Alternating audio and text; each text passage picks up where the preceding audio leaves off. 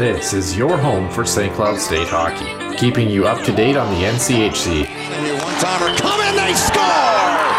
Ripped in! A bomb from Parks! Women's WCHA. So Dana Rasmussen fires and she scores! Dana Rasmussen for the Huskies alongside The National Hockey League. Dwayne Kaprizov in for a chance to win it! He scores! Kirill, the thrill is for real! Welcome to the NHL, a game winner!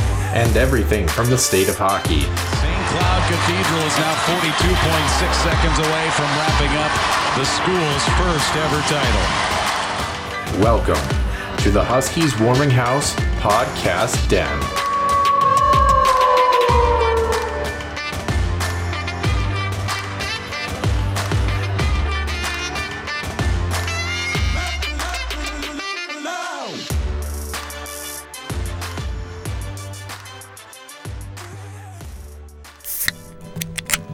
The Huskies Warming House podcast is also brought to you by the Soda Pod, home of NCAA college hockey news and more. Stay wild and up to date with new episodes throughout every week.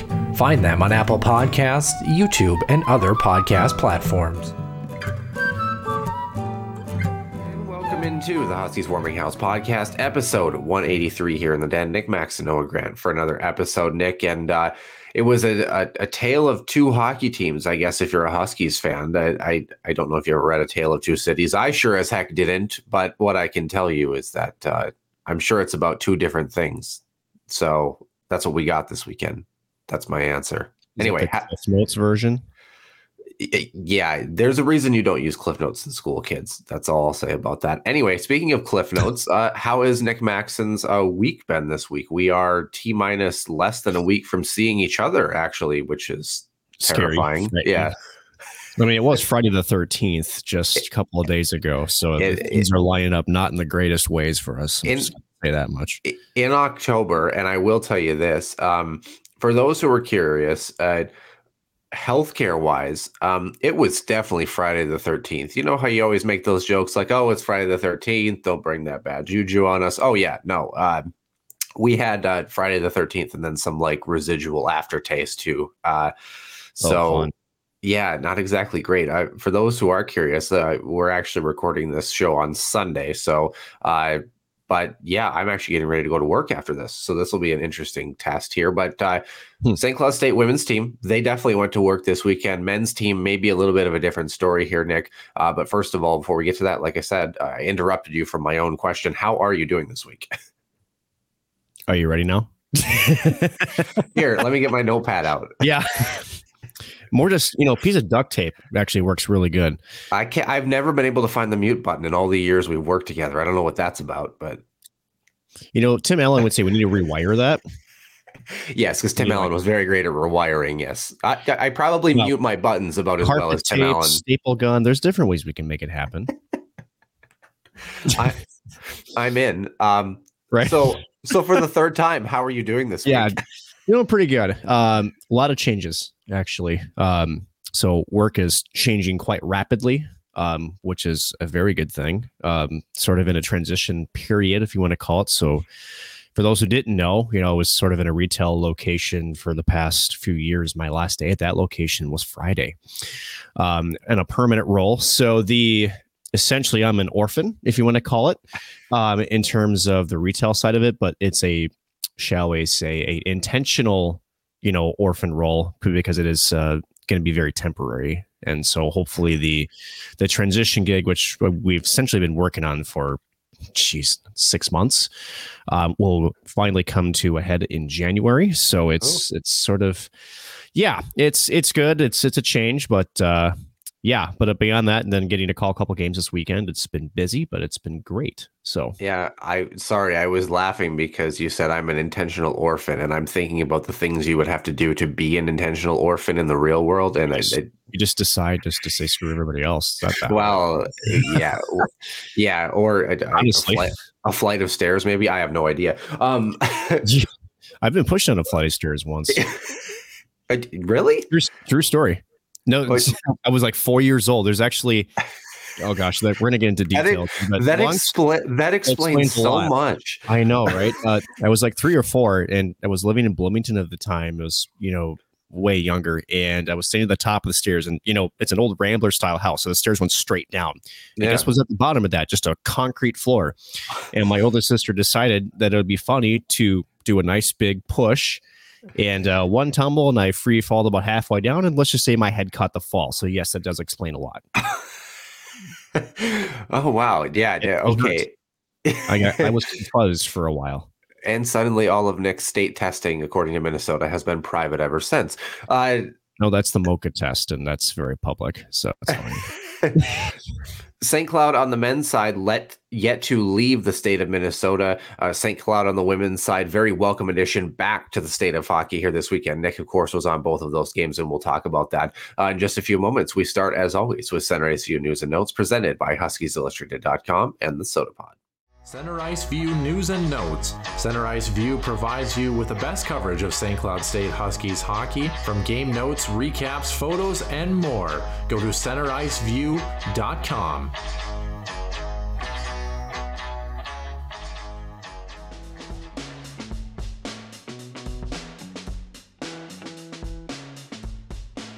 And welcome into the main portion of the show, episode 183. Nick Max and Noah Grant here in the den. And Nick, we start on the women's side as we usually do. Not falling downstairs, haven't been for a while, according to the women's WCHA. Say what you want about the men's side of the WCHA, but we'll leave that. Yeah. I will say this, though, Nick. We were just talking about this pre-show. WCHA probably has one of the best websites as far as responsiveness and other things. So kudos to them. On Thursday, Wisconsin playing Mankato on the women's side, 6-0 final for the Badgers. And that one, they repeated that with a 9-0 victory on Friday. So, don't know how the Mavs are doing this year on the women's side, but Wisconsin, they're good, at least to start the season. So, then it was Ohio State and Duluth. Ohio State 5, Duluth 2 on Friday, and then it was a 2-0 score on Saturday. So much better pushback. Maybe a bit. I'd have to maybe pull up the box score here. I can try to do that quickly, but to see when the scoring was, there was an empty net goal. So really a 4-2 score, I guess, if you want to be technical in that first night. So 2-goal spreads both nights. I guess maybe not that unsurprising. I guess Duluth historically has kind of taken, maybe a game, or at least pulled one of those to overtime. So I guess it's maybe a good thing for that program that we're surprised that they didn't pull any points out of that weekend, if that makes sense. So, and then Minnesota beating St. Thomas 8-0 and 4-0 over the weekend. But Nick, would you agree that the most intriguing matchup this weekend was that Ohio State Minnesota Duluth matchup, at least outside of St. Cloud's games this weekend? It was again, our prediction of the number 1 team in the WCHA, Ohio State, again, loaded with talent up and down that lineup. Minnesota Duluth, who, we ranked 4th, but again, we talked about that top 4 grouping. There's really not a lot that separates these two. So it's a respect to Minnesota Duluth, who, can compete. It just kind of stinks that Ohio State just has a little bit more of that firepower this time around. Again, they'll face each other off on another weekend series later on this season, but yeah, most intriguing matchup just because you felt like that was the most competitive. And despite the score, I mean, again, Wisconsin and Ohio State, I should say, they're good. So, yeah, tough. Yeah, there's no doubt in our mind that those teams are going to be good. Minnesota, a bit of an interesting response for them last week against RIT. They followed that up this week with a very strong weekend, as we more expected. So, unfortunately, on the other side of the WCHA, it was Bemidji State, who has had a less than stellar start to their season. They have yet to record a win this year. We talked about it in our previews. We picked this team to finish 8th. They had a lot of turnover, a lot of their high-end players leaving this program, and it's going to be a tough ride for the Beavers this year. I feel like that sucks. It sucks to say, because it's always nice to see 8 competitive teams in the WCHA, but Bemidji State really struggling out of the gate to start here. 0-5-1 after the weekend compared to the Huskies' best start in program history. 5-1 for this Huskies group. They start on Friday. Attendance was 257 for this one. Huskies outshoot Bemidji State 30-12. Bemidji State only registering 1 shot in period number 3. Huskies 13-9-8, BSU 4-7-1 respectively. Bemidji going over 1 in the power play. St. Cloud 1 for 2. Is actually 1-1 after the first and actually tied after period number 2, though. Nick, we'll get to your thoughts in a second here. Laura Zimmerman opens the scoring on the power play just before the 5-minute mark. And then just after 5 minutes left in period. Filthy wrister from Zimmerman. Yeah, after that, it was Haley Armstrong from Bemidji with less than 5 minutes left in period number 1 ties that hockey game up. Cece Bolby, who had a great weekend this weekend, at the 6:28 mark, gets the Huskies on the board for approximately about 15 to 20 seconds before Bemidji answers right back in that one. And then after that, it was all Huskies in period number 3. Cece Bolby, Clara Himlerova, and Avery Farrell. Within the first 5 minutes of period number 3, really kind of taking care of business.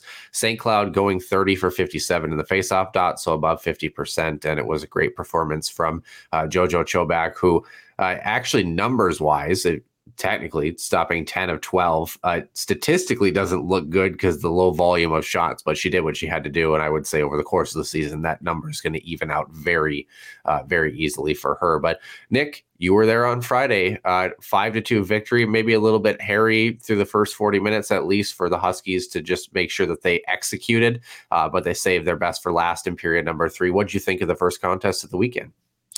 Really, not first 40, really first 10. This team has had slow starts throughout the most of even their 5 wins of the season. Something that Idalski talked about. They're still transitioning. Again, the team is going from essentially a defense first to offensive first mindset. So there's definitely some lag. There's still some chemistry that he's figuring out. He still continues to jumble the lines a little bit, especially on the forward side. And it's just one of those things where once they find their legs, once they find their game, they're in cruise control. And first game took them about a good solid 10 minutes. I felt like maybe at times that just a little bit maybe anxious on the offensive side. Defensively, I thought they were okay. And at the end of the day, once the third period came around, I think they looked at each other and said, you know what, we're tied.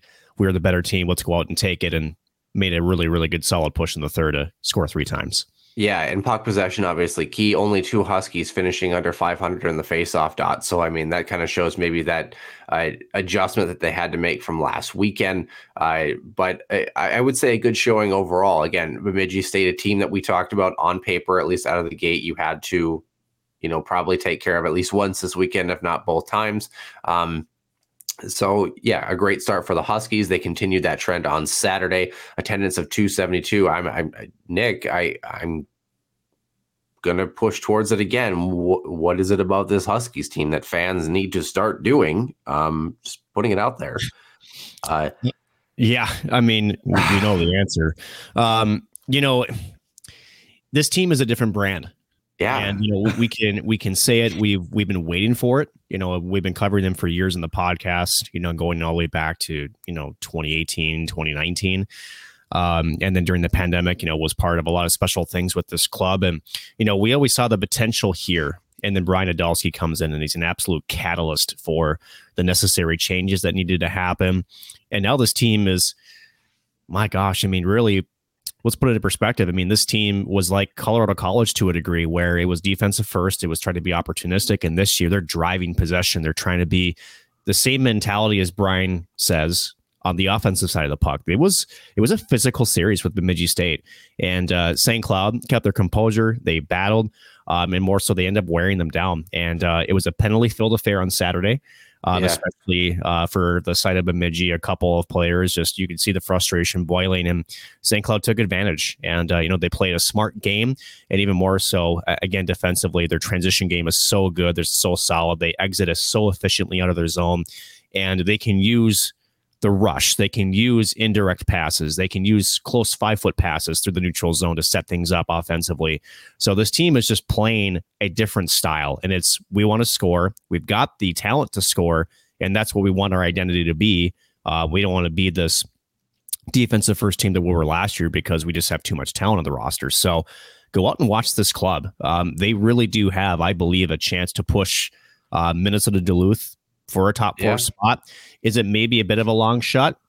You could argue that, but this team is playing a different brand of hockey that they need to play in order to challenge the top four. And so we're seeing that evolution unfold right in front of our eyes. It's really fun to watch. Yeah, that gap is starting to narrow between the top and bottom in the WCHA as far as home versus away spots here. Sonia Hola perfect in this one, stopping all 17 shots she saw. Like you mentioned, 13 combined penalties in this one. Huskies, oddly enough, Nick, when does this happen? They go 30 for 57 in the faceoff dot again. Exact same numbers, exact same faceoff numbers from Friday to Saturday, both games. That's kind of creepy if you want to go Friday the 13th type things. But anyway, out of those 26 total penalty minutes, only 6 power play opportunities. Bemidji, of course, did not score on 2 of theirs. Huskies go 1 for 4 on the man advantage. Shots 29-17 for St. Cloud, 10-5 in the first. Actually outshot in period number 2, 9-5 in the middle frame, and then 14-3 the Huskies again, showing to be a strong team that closes down the stretch, at least to start some WCHA play. CC Bowlby got the scoring started actually in period number 2, a 4-on-4 goal. Her 4th of the season. Katie Kaufman, Ella Onik with the assist there.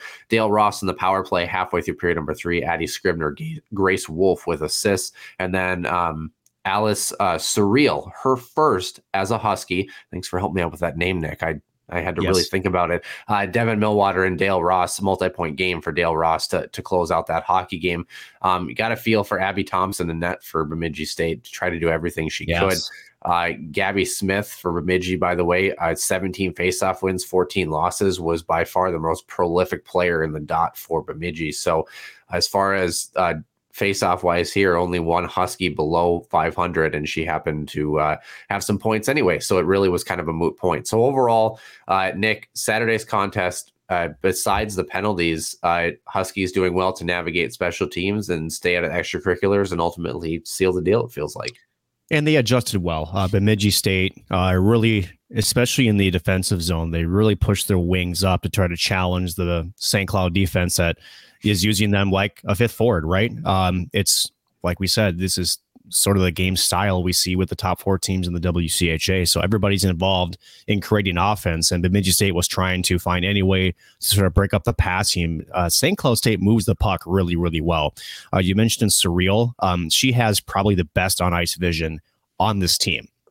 She as a freshman, not the biggest, but just the way that she sees the ice. There was a couple of rink-wide passes, a couple of plays that you could see she was just mentally a step ahead of everybody else, especially on the Bemidji side. A couple of those passes didn't quite connect, but again, the vision was there. She's turned into be a special player, and then that backhand turnaround pass in game number 1 was filthy, just to say it lightly. St. Cloud doing a good job. Again, a couple of milestones I want to hit on. Sonia Hola setting the program record for most consecutive shutout streak by a goaltender, now sitting at 3 straight games. Brian Adelsky getting his 300th career win. So very, very exciting times here for Bemidji, for the Huskies, I should say. And now a short week because they go down to play the Gophers on Tuesday before heading out east. So it's a lot of hockey. I'd be curious to see how the Huskies are able to get through this. And also, trying to be, it's the mental grind, right? No, I know that we talk about the physical grind, but this week's going to definitely test the mental side of things too. But this team is excited, and they're exciting to watch. Yeah, certainly would agree. Like you mentioned, you got 3 straight games, 2 of those being non-conference action, though. So, maybe you feel a little bit better about that. Like you mentioned, Minnesota on Tuesday, that game at 7:00 Central, that is down in Minnesota. And then it's Northeastern, then either Lindenwood or Sacred Heart for that kind of mini soiree going on this weekend. And then the Huskies actually do not have a weekend off. So again, keep that in mind. St. Cloud has to come back the following weekend and actually travel to Mankato. So kind of a challenging little stretch. Then they'll follow it up with Wisconsin before getting their first break in the middle of November. So again, kind of a tough little push. We're going to find out a lot about this team in the coming weeks here. As far as this group overall this season so far, Nick, just under 22% in the power play, 6 for 28, 81% on the penalty kill. Huskies are plus 14 goal differential, 19-5 so far to start, and exactly 50 shots more than their opponent, 196 to 112 to start the season. So St. Cloud, when they've led or been tied in a hockey game entering period number 2 or period number 3, they have not lost a hockey game. So the only game that they've trailed basically out of the gate after the first or second period, they lost. So pretty good start for this women's team, all things considered. Final point here before we move on to the men's side here, Nick. Any idea, curious trivia question, any idea who leads the women's team in scoring right now after the weekend? So that's CC Bolby. You are close. CC Bolby, Katie Kaufman, Dale Ross, and Grace Wolf all have 5 points respectively. It's actually Ella Onick who has 6 points, a goal and 5 assists for her, the only point per game player on this roster. Plenty of players with 4 and 3 respectively. In fact, you go through the first, I would say 1, 2, 3, 4, 5, 6. I would say 12 or 13 players that all have had multi-point seasons to start the year. And then you tack on 4 more, most of them from the back end that have at least a single point. The only other question I guess I have for you, Nick, question marks maybe related to injury, other things. Taylor Lind, only 2 contests for her. I know that we saw some tweets about Idalski on I was going to say Twitter. I guess it's X now. Anything you garner about Taylor Lind as far as? She's close because she was officially an extra forward for Saturday's game. She took part in warmups. She did not obviously skate a shift. There was conversations of whether she would get a shift or 2 here and there. I think just the way that series started on Friday, I think there was just too much risk to put her out on Saturday. The goal is she's going to be, I guess, a game time decision for Tuesday, but more likely available for the trip out east on Friday, starting with Northeastern. Emma Gentry, not quite sure too much as far as Emma Gentry goes, but that brings up a solid point here, Noah. They're winning these games without 2 of their best centers in the game, which is, I mean, we talked about it with a couple of guys in the press box of how, an injury to someone like Taylor Lind a couple of years ago would have been devastating to the offensive prowess on this squad. And you lose Taylor Lind and then you lose Emma Gentry, a late scratch on Friday.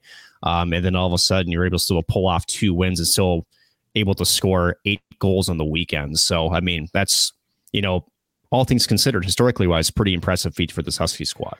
Yeah, would definitely agree. And they're getting goaltending that they have historically had, if not better. So, I mean, that's, you put those 2 things together again, if they can make sure that they stay pat in the defensive zone and make sure that they're activating and defending appropriately that transitional game for this group. I don't know, Nick, we could be in for an interesting season. Tuesday is going to be a very good litmus test. If you can get down to Ritter Arena, definitely. I would try to take that opportunity if you can. On the men's side, St. Cloud staying in the state of Minnesota, not too far from Ritter Arena, all things considered. A fair hop, skip, and a jump, but also not too far from the Granite City as well, too. Overlooking everything else on the men's side here, of course, we're still well into non-conference games at this point. So, it's kind of hard to nail things down by NCHC versus not NCHC. So, Western Michigan beating Ferris State on Thursday, 6-4, by the way, though. That big, quote-unquote, upset, the number 8 team in the country, Michigan State, to start the season, upset by Air Force on Thursday, though. I don't know if you saw that, 6-5. So that was kind of an interesting national score for us. Looking kind of down the scores there, Michigan responded very well against UMass with a 7-2 victory there. But, you're starting to see that parity start to kind of creep back in here. Miami beating Canisius 4-2. Miami, not a bad start to the season for them so far. Quinnipiac headed to overtime against AIC, by the way. That was 3-2 victory. Yeah, that was an interesting result there. Fairbanks beating Michigan Tech 4-1. Michigan Tech has been a team that has been a team to watch for a variety of reasons. So, keep that in mind. Overtime for Western and Ferris State on the WCHA side, 3-3 was the final there for that one. Wisconsin and Bemidji State, or Mankato 2.0 in Bemidji State, went 4-3 in favor of the Badgers on that Friday night. North Dakota beat Army 7-2. Maybe no surprise there.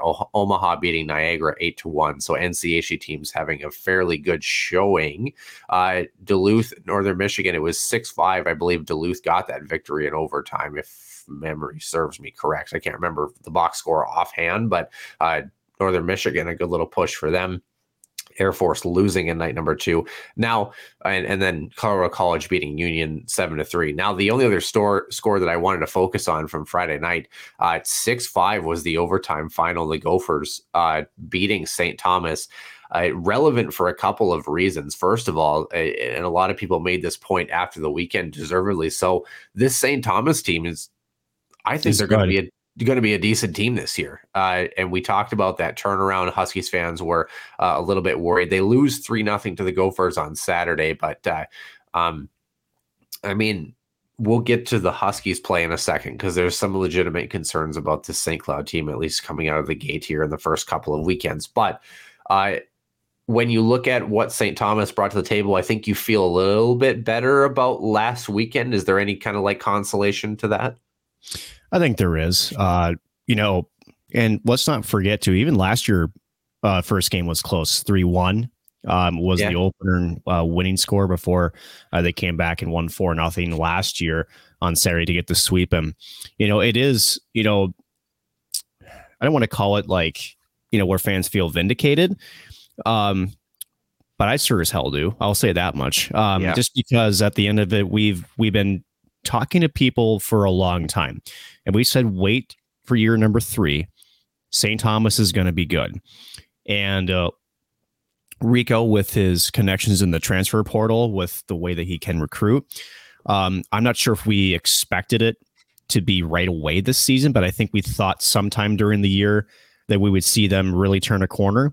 Remember last year too, first half, and we talked about this in our previews over the summer, Noah. St. Thomas felt like they should have came out of the first half with a much better record. They felt like they were in games. They were losing games by 1 or 2 goals. And again, some of those with 2 were empty net type affairs. So if this is their response and they're actually turning some of those 1-goal losses into wins now, and let's just say the entire college hockey world was on watch when St. Thomas was not only putting up a fight against the Gophers, they were leading it a couple of times. So this team is good. This team is good. You can't mess around with St. Thomas. Yeah, it's going to be an exciting watch. Like I said, the parity continues. When you go back through the following night, Quinnipiac took care of AIC 8-0 in the second night. However, though, on the other side of things, we mentioned Michigan early here. They lost to UMass 6-3. So again, a little bit of UMass has been in some topsy-turvy games to start the season. Let's just put it that way. Other game that's notable, RIT beat Notre Dame 3-0. Notre Dame's had kind of a tough start to the season, so keep an eye on that one. Bemidji State beating Army 3-2. Why do I bring that one up? Don't forget North Dakota won 7-2 against Army, just for kind of a test as Bemidji State rolls into town over the holiday break. Miami sweeping their weekend 4-1 victory against Canisius. It was North Dakota 2-0 over Wisconsin. This Badgers team could be an interesting mix this year.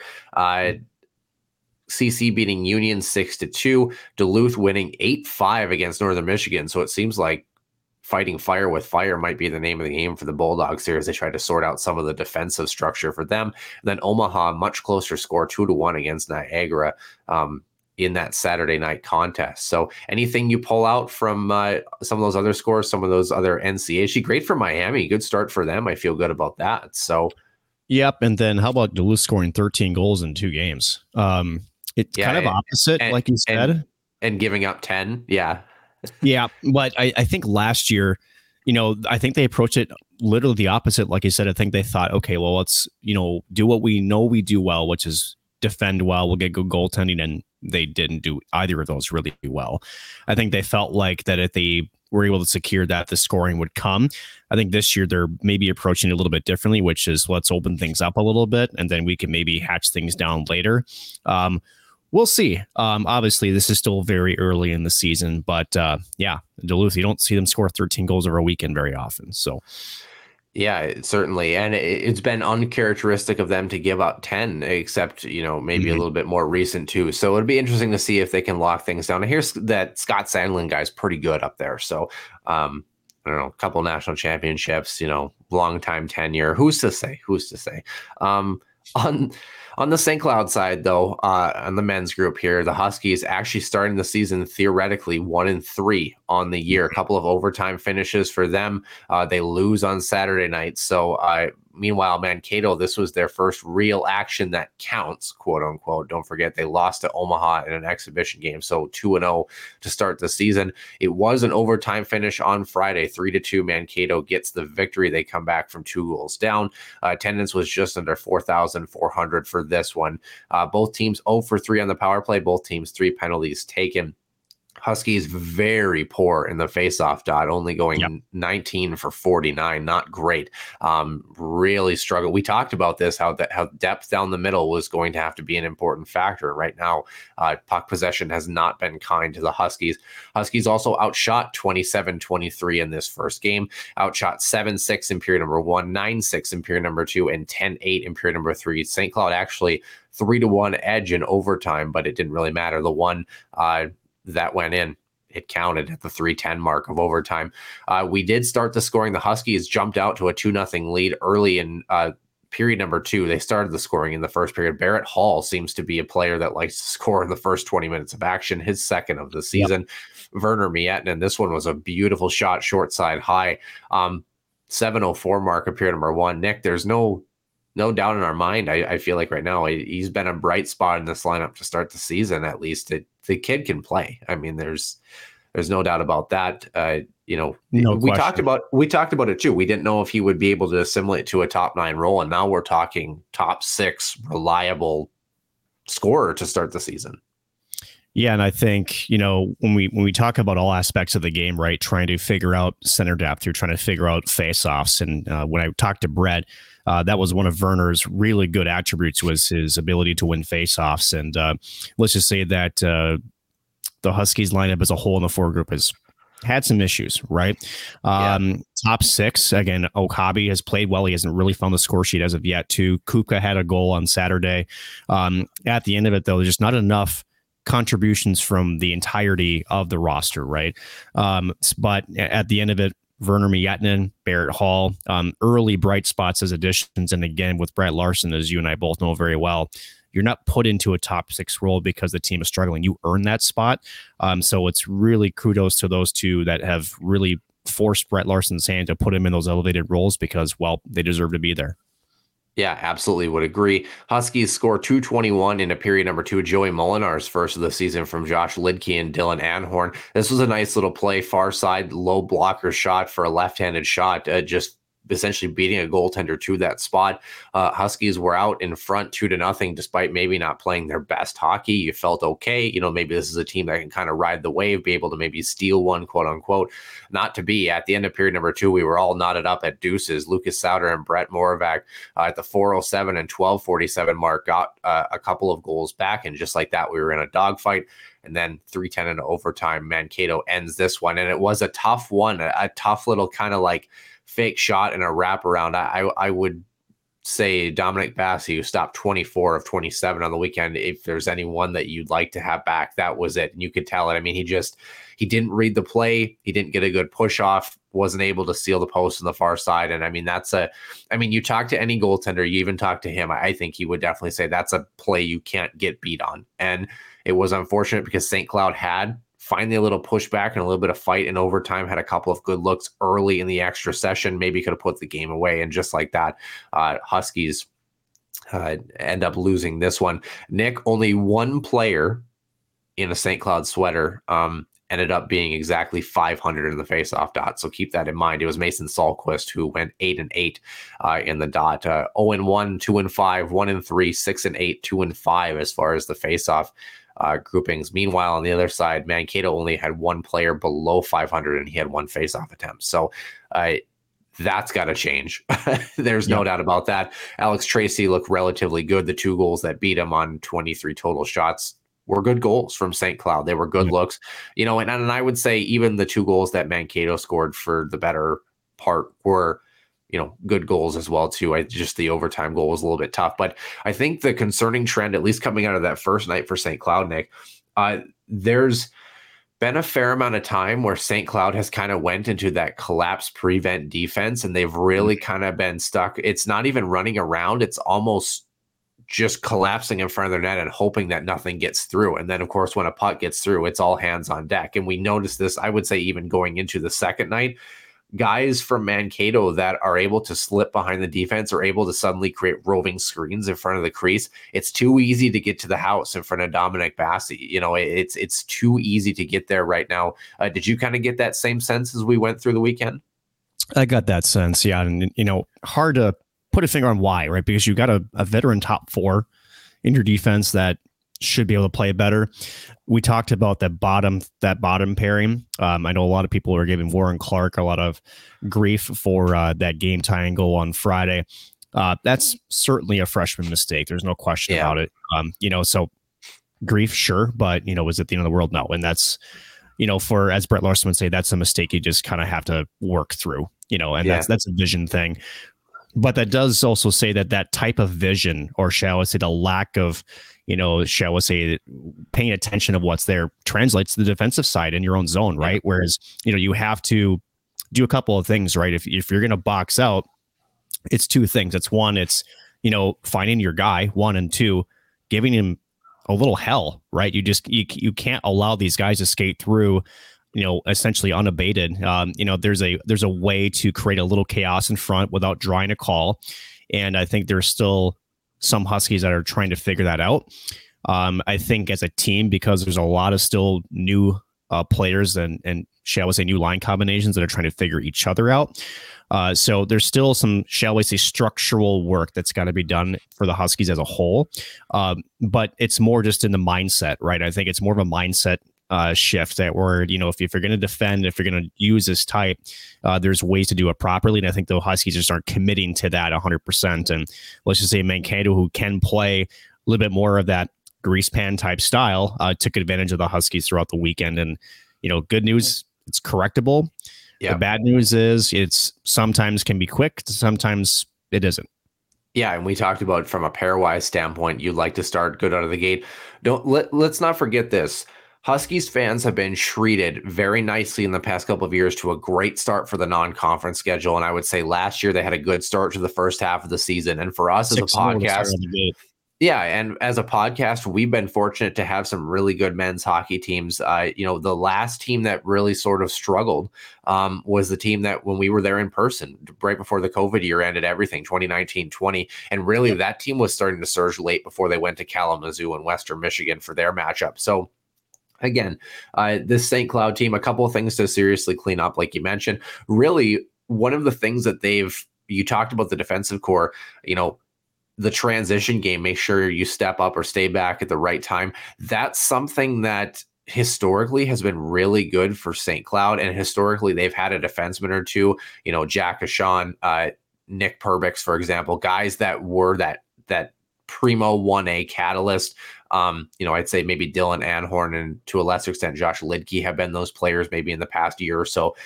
But guys that have to be able to read the play. You look at one of the goals on the weekend, it's essentially a bank pass off the wall and it's a 2-on-1 just like that. And, Mankato is able to create an opportunity there. So those things definitely have to be cleaned up.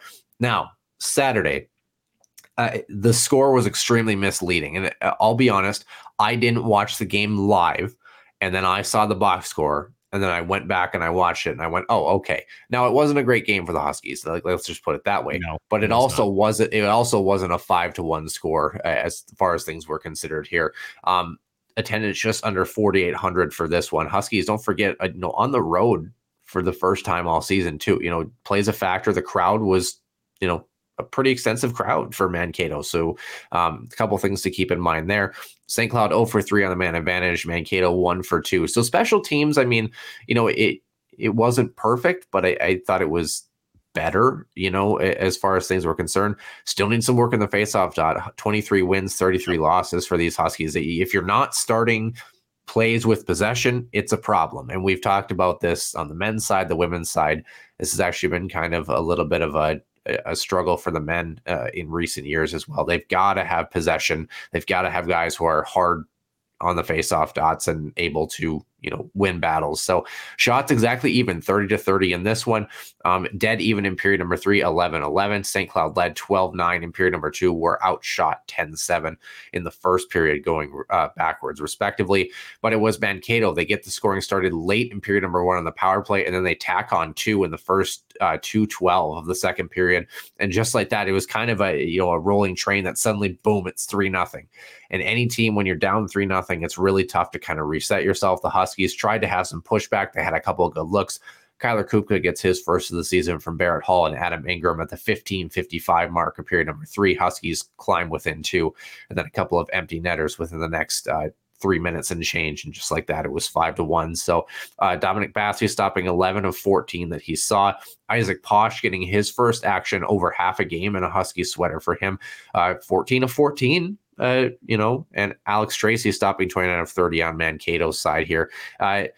Nick, actually, face-off wise, the only player who really struggled was Barrett Hall on the men's side. He was 3 for 11. So that has to be cleaned up. Everybody else was actually close to 500. So, maybe as a whole, Huskies a little bit better in the dot on Saturday, but still has to be a lot better, like we mentioned. But Nick, score maybe not a 5-1 hockey game, but St. Cloud, couple of quick goals from Mankato. They weren't able to claw back. I think maybe the other thing to kind of keep in mind here is St. Cloud. We've talked about their defensive woes. They're also maybe looking for that offensive unit or that guy. Last year, it was, right out of the gate, it was, Cruikshank. Yeah, it was Grant Cruikshank. And then, you look at Kyler Kupka, Zach Okabe, who, were able to add a couple. Right now, I'd say that guy probably is maybe Barrett Hall. I know he's only got 2, but he's had a couple of really good looks. But St. Cloud, for us to have to think about it, I know we're only 4 games into the season, but, there hasn't been anybody who's emerged that you've been like, ooh, they've been red hot to come out of the gate, so to speak. Sure. I'll add a caveat to Barrett Hall. That's a problem if it's a freshman, to be honest, right? So am I indicting the upperclassmen a bit? Sure. Am I saying that the game of hockey is not easy? No, it's a hard game, right? And Minnesota State, I think, also played a bit with a chip on their shoulder this past weekend. I think as much as, they tell the media that they don't listen to, or they're not seeing, that people think they're going to drop off. I think they did come out and try to make a statement this weekend on home ice to just trying to show, we made some changes, right? Head coach is different, a big roster turnover, but we're still going to play Minnesota State Maverick hockey and we can still be competitive. And so I think that played a part into it. But back to St. Cloud, right? No, you need more veterans to step up. So you're looking for guys like Zach Okabe. Adam Ingram, I know, is not an upperclassman. He's a sophomore, but he's a highly touted goal scorer, and he's been relatively quiet so far. I say relatively quiet, right? So Koopa got his. Again, he's a 5th-year senior. So at the end of it, there's a lot of things that can be cleaned up, Noah. And I think, this is, are we going to be overreaction Sunday here? Probably a little bit, but I would think that this weekend series against Fairbanks is actually pretty important. Fairbanks is a good hockey team. They're not a pushover squad, right? So this will be a good hard test on home ice, but they got to sometimes it's just about finding some confidence, right? In 2 overtime games, imagine the conversations we're having instead of talking that they're, 1-3, they're 3-1. Right. So, I mean, at the end of it, these 2 close games, something to also kind of, simmer the emotions a bit for Huskies fans. But at the end of the day, they're still putting themselves in positions to chase more than they are driving the hockey games. And that's got to change here probably faster than anything that they're doing, because other than that, if they're unable to do that, then shall we say everything else, as far as the train cars behind you, that starts to derail, and then it's a domino effect, and you don't want that. Yeah, a couple of things to really note over the course of the weekend. Goaltending-wise, Dominic Bassey is still the guy. On the defensive side, looks like Dylan Anhorn, Josh Lidkey together, Jack Peart, Mason Reiners together, and Cooper Wiley is going to round out your top 5. And then it looks like they're trying to figure out who that 6th defenseman is going to be. Warren Clark and Carl Falk kind of rotated in between positions there. On the forward side, it's kind of been all hands on deck. You can tell there's a couple of guys, Vietti, Mitten, and Kyler Kupka are probably going to stay together, for the time being. Zach Okabe is going to be a fixture on a different line. Werner Miettinen has looked good.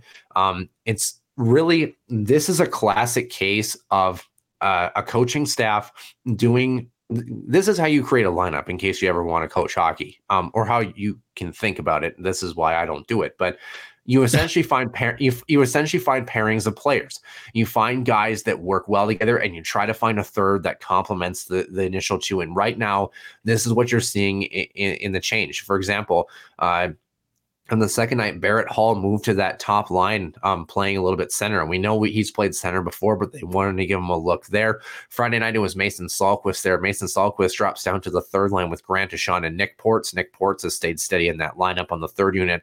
Jack Rogers has been there on the 4th unit. But other than that, Joey Molinar, he's going to play They just don't know where. Is he going to be a second line guy, which he was on Saturday? He was on the third line on the first night. Adam Ingram, he's going to play. The question is where? Where are they going to put him? So it looks like, Barrett Hall, as far as just where in the top 6 he's going to be. Mason Sahlquist in the top 9, Joey Molinar in the top 9. Trying to kind of figure out where these guys are going to be. Adam Ingram, I would say in the bottom 9, give or take, depending on how he plays.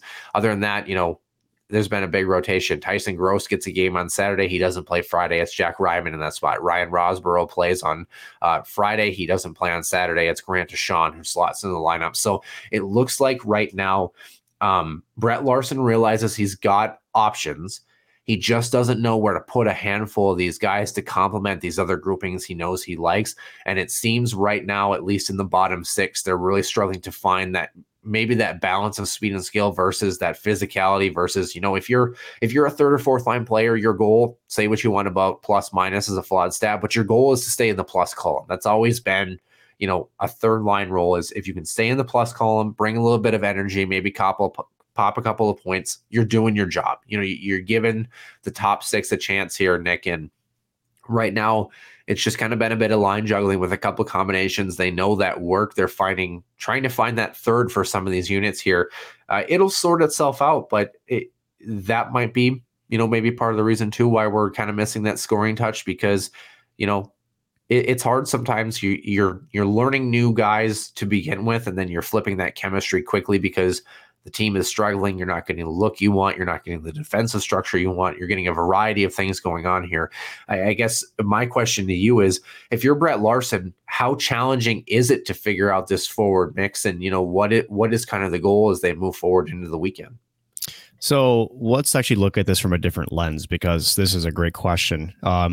When we talked to Brett last year and we talked about, how St. Cloud likes to use the transfer portal. And what I mean is, very seldom, meaning it's 1 or 2 guys, but those guys seem to be the right fits, right?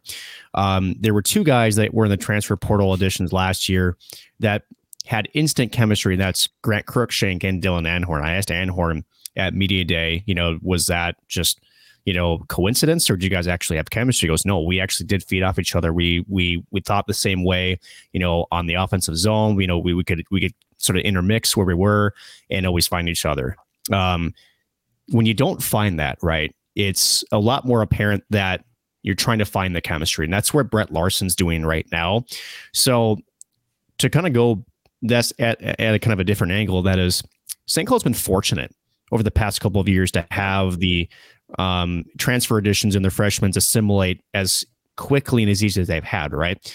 A lot of the times, this is what we see is what we're dealing with now, right? Which is you have a bunch of players and you're intermixing them because you haven't found that perfect mixture yet, right? You haven't found what works the best. And again, it's got to complement, right? You have to have scoring in your top 6. You got to have shutdown roll. You got to have a little bit of physicality, all while staying in with an overall structure in all 3 areas of the ice, and do it fast, intelligently. Yeah, it's a hard game, right? So that's sort of the point I'm making. It's tough, right? Because every game that you take to figure it out that you don't win puts you in a different spot. And with college hockey, the same team that we're seeing this weekend in Alaska Fairbanks, ask them how important the pairwise standings can be and how every game can matter for them, right? I think if they had one more victory, they probably would have secured their spot in an NCAA tournament, right? So it's going to have to turn around quick. But this is a struggle that St. Cloud rarely faces, but it's one they're in now. And it's not an easy puzzle to solve because, put it to you this way, I think this is the better analogy for it. You're solving a Rubik's Cube that's kind of fighting back, right? Because you think you see what that piece looks like, but then maybe one game that piece looks a little bit different, right? In terms of what they offer on the ice. So it's not as easy as we make it sound. In fact, it's really difficult, especially when the players depend on the matchups and, the gamesmanship on the ice. It's not always a clear picture of what they are and who they are, especially with a lot of the freshmen and sophomores that the Huskies have. So either way, they're going to have to figure it out quick. It is going to be a challenge, but at the end of it, sometimes you just need a hockey bounce too, right? Just get a win. Yep. And sometimes maybe it's emotions, maybe it's grip and sticks type, maybe it's a confidence thing, and then maybe things settle down. But big test coming up this weekend. Yeah, definitely is. And, another concerning trend, again, we're still early and we have to think about that too. There's a lot of transition that can happen here. It's very typical. Like you said, Huskies fans have been very blessed to have these really good starts, really good, opportunities out of the gate where they're actually the team that's usually feeding on other groups that are still kind of trying to find their legs, so to speak. St. Cloud, it's going to be a bit of a different challenge to kind of try to remedy those things early here. Huskies 1-2 when scoring first. So again, we talked about that 2-goal lead. You drop on Friday night, you still essentially push that game to overtime, but you like to hang on to that one in regulation. I think that's easy to be said. When the opponent, of course, scores first, they have not won a hockey game. They're 0-1. They've only outshot their opponent one time this season, and they've lost. So the only time they've won is when they were being outshot as well too. 3 of their 4 contests have been 1-goal games though. So I think, again, we talked about how they're still in hockey games. Don't let the game on Saturday, mislead you. It essentially becomes a 3-2 goal hockey game, a quick little spread, and the Huskies can't find a way to claw back. And of course for them, they're 80% on the kill, almost 24% on the power play. So special teams wise, even with the chaos that we've had to start the season, we talked about how you want to kind of limit the opportunities in the series against St. Thomas. 4 for 17 on the man advantage. They've only allowed 3 in 15 attempts on the penalty kill. So a couple of things to clean up, but I mean, it's not terrible. It hasn't been a backbreaker for them right now. No. Their goal differential is -5, 13-8 is the difference there. And then shot differential is -11, 120 to 109 for this group. So again, they're going to have to figure it out. It's early. As far as leading scorers here, Nick, you mentioned the transfer portal. It is Dylan Anahorn who does pace this team with 3 points, along with Adam Ingram, who has 3 points. Vietti Miettinen and Barrett Hall all have 3 respectively. The only player with 2, Werner Miettinen, has 2. And then you have about 6 or 7 players who have a single point respectively. So St. Cloud, still looking for a little bit more of that offensive punch. We are still early. Goaltending wise, Dominic Bassi has an 8.94 and a 3.20. Part of that, he hasn't had a ton of help at times in front of him. So again, want to clean up the front of the net here. Isaac Posh, the other goaltender that's seen some action in a Huskies sweater. As you look at this group, like you mentioned, they have Fairbanks coming up this weekend, and then they have actually a week off before they face Miami for their first NCHC action here. So an opponent that will be a good little test for the Huskies, a chance to regroup the week after, and then an opponent that historically has struggled a little bit in the NCHC, but historically has given St. Cloud some fight back over the course of certain weekends. So I think this is a good little stretch and maybe a chance for Brett Larson's Huskies to maybe kind of look inward, find a little bit about themselves. They have essentially 2.5 weeks to tweak everything before they get ready for conference play here, Nick. When this group gets ready here for action this weekend against Alaska, what is something that they should be looking at, something they're trying to work at here? And as they go over the course of the next essentially 3 weeks here before they get to face Miami for conference play, what needs to change for this group? Power play, number 1. That's been really bad. It's you don't want to make it about special teams because even with they're doing good, right, you always go back to 5-on-5 play. But sometimes if you're struggling 5-on-5, or if you're a team, as we just discussed, that's trying to figure out who they are and how they can play the best, right? Special teams become a big part of keeping you in hockey games, or sometimes giving you an insurance goal, right? St. Cloud missed a couple of opportunities last weekend against St. Thomas, and then more recently here in Minnesota State. I believe Minnesota State's penalty kill was perfect throughout the weekend, if I recall. I don't think St. Cloud got a single power play goal the entire weekend. Yeah. So that's got to get better, right? And then we talked about it before. They got to be just a little bit more gritty in their defensive zone. Box out again. You got to be able to go in there and you got to be ready to battle, right? And you got to win those, whether it's away from the puck or on the puck, and then just be smart with it, right? So sometimes it's more puck management. Just to kind of give Huskies fans a little bit of, shall we say, a reminder. After St. Cloud started off 6-0, if they don't recall, it was an away game in Bemidji.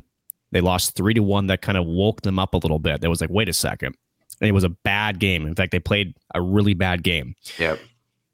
So St. Cloud started off good, then they got punched in the mouth, and then had a pretty decent run right before the NCHC. You kind of wonder how they're going to respond, right? And I think there's a lot left to be desired, but they can use this as motivation against Minnesota State, right? I think Huskies certainly are. They got punched in the mouth. They're bleeding a little bit, and their ego is hurting. Let's be honest with it, right? But the good news is, and what Brett Larson preaches is, how do you respond, right? This team has the talent. It has the ability to play a much better game.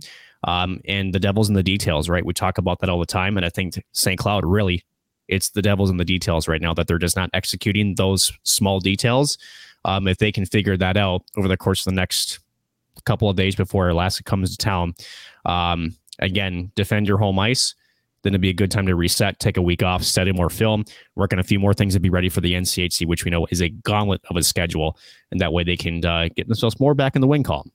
Yeah, I would definitely agree. Like you mentioned, first of all, it's still early. There's a lot of things that have to be sorted out here. If you were curious, it doesn't make a ton of difference. In fact, Mankato is at 31. The Gophers are at 36. St. Cloud at 37. Ironically enough, Duluth is right there as well, too. The Gophers and Mankato are both 2-0, and they're sitting in the 30s in the pairwise. So it's too early to tell for a variety of reasons based on opponent matchups how that's going to shake out. We'll probably get a better answer about maybe 10 or 12 games into the season what the pairwise looks like, but it's always kind of interesting to look at. There is the top 16, just actually Miami and Denver are at 13 and 14, and there's no other NCHC team that is there besides North Dakota, who's sitting at number 2 next to Holy Cross, who's 3-0 to start the season. So again, the pairwise, right? 0-0. They always seem to be like 0-0 for the first month, and this they start playing hockey, then they fall. Fairbanks is 25, just for an opponent that's coming in here. Harvard, where is Harvard?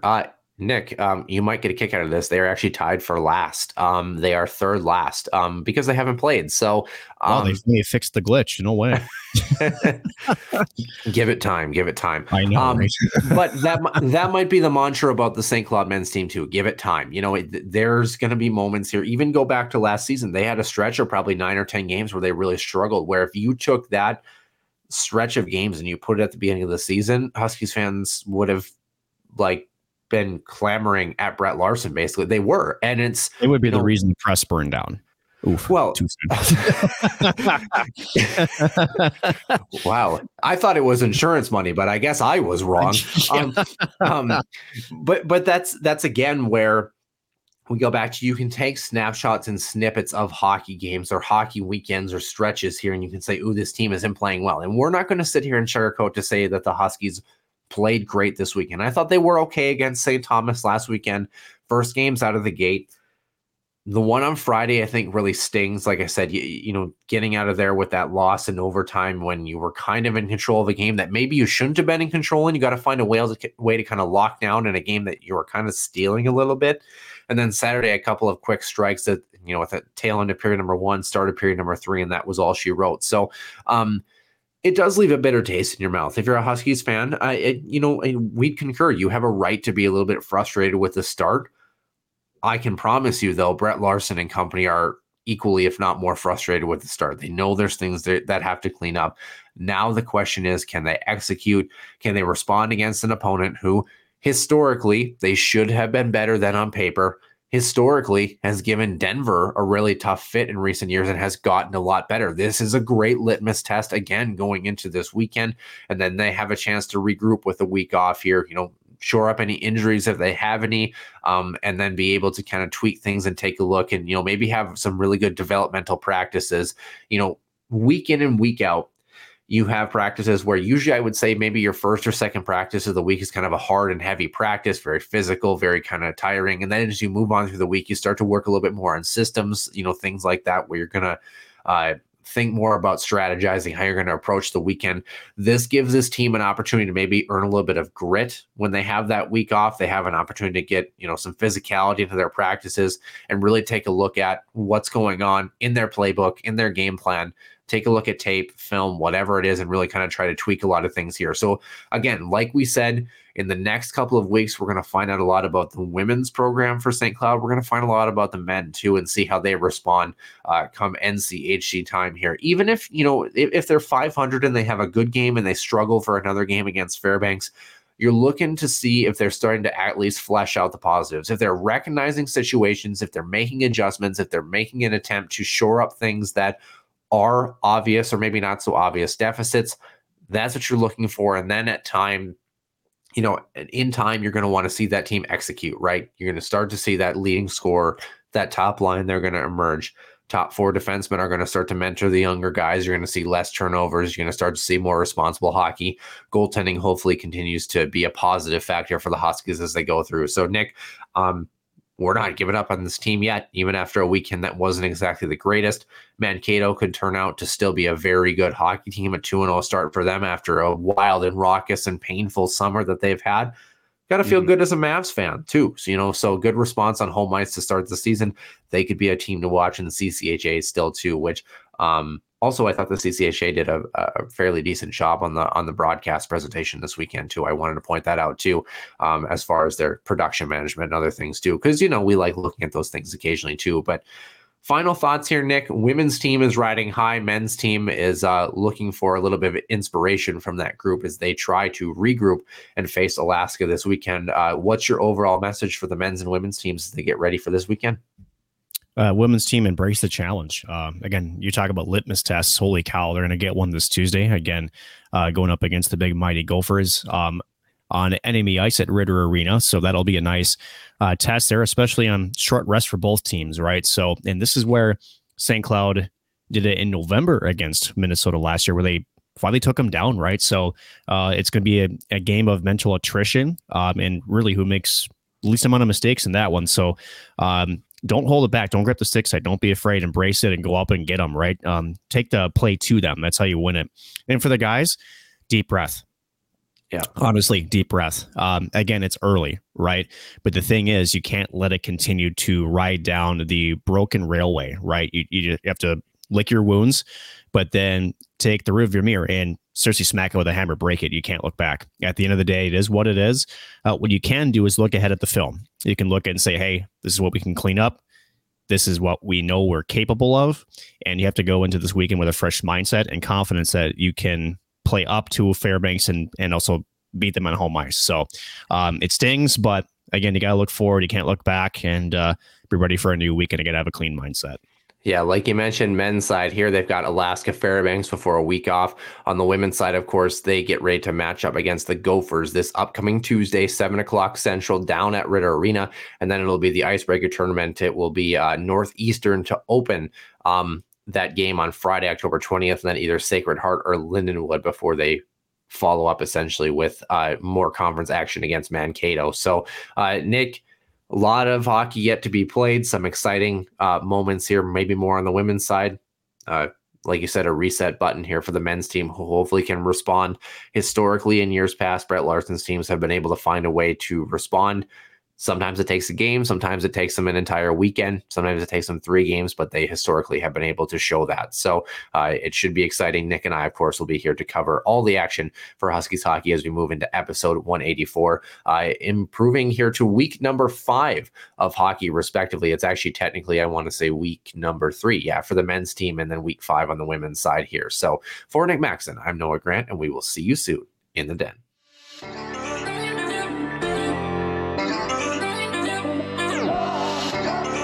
One-timer coming, they score! Ripped in! A bomb from Pervix! So Dana Rasmussen fires and she scores! Dana Rasmussen for the Huskies alongside Dwayne Kaprizov in for a chance to win it! He scores! Kirill the Thrill is for real! Welcome to the NHL! Cathedral is now 42.6 seconds away from wrapping up the school's first ever title.